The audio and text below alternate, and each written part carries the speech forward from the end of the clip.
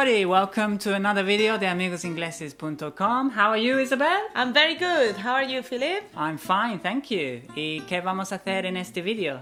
Hoy vamos a repasar unos phrasal verbs, your favorites, ¿vale? Con el verbo put, to put.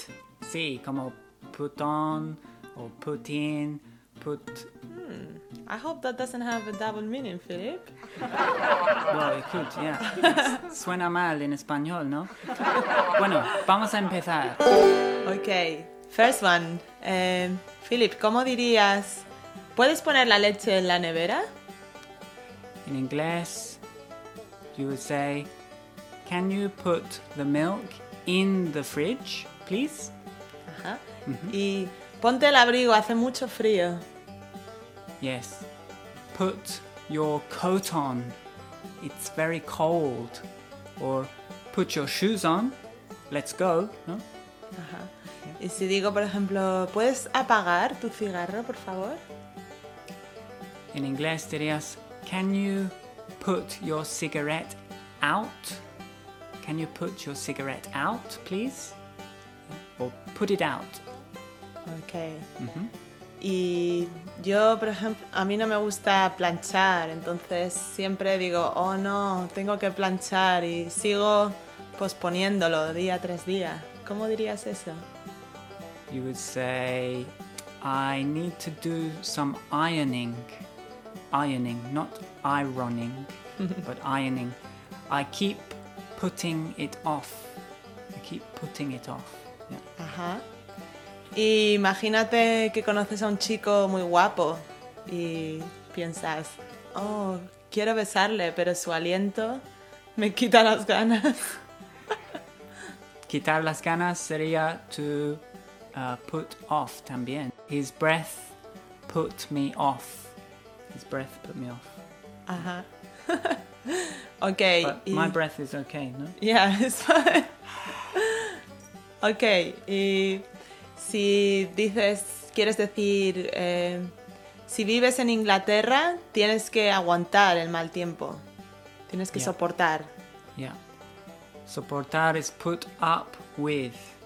Entonces, dirías, if you live in England, you just have to put up with the bad weather. No hay nada que puedes hacer.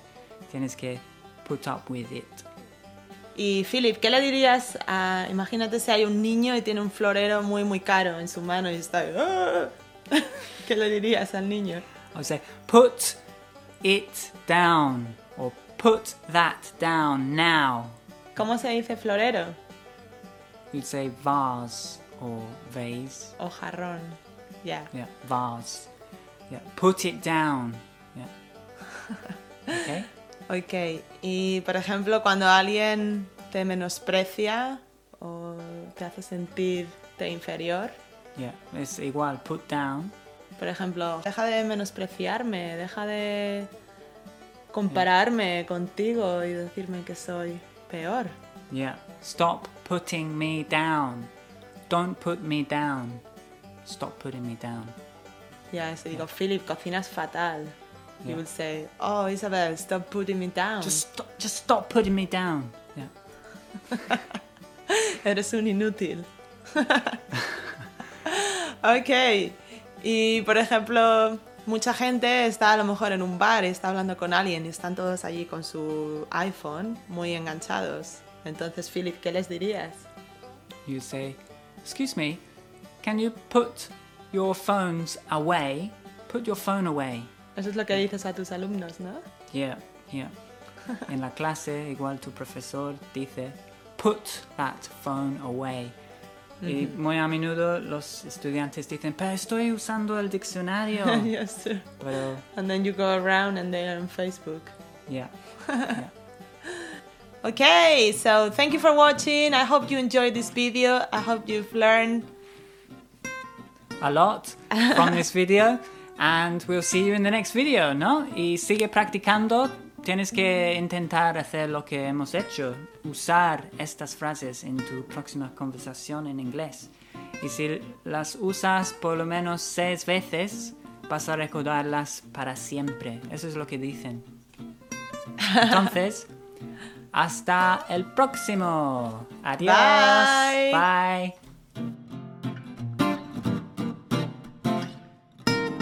Oh, Philip, can you please put that away? Put a sock in it.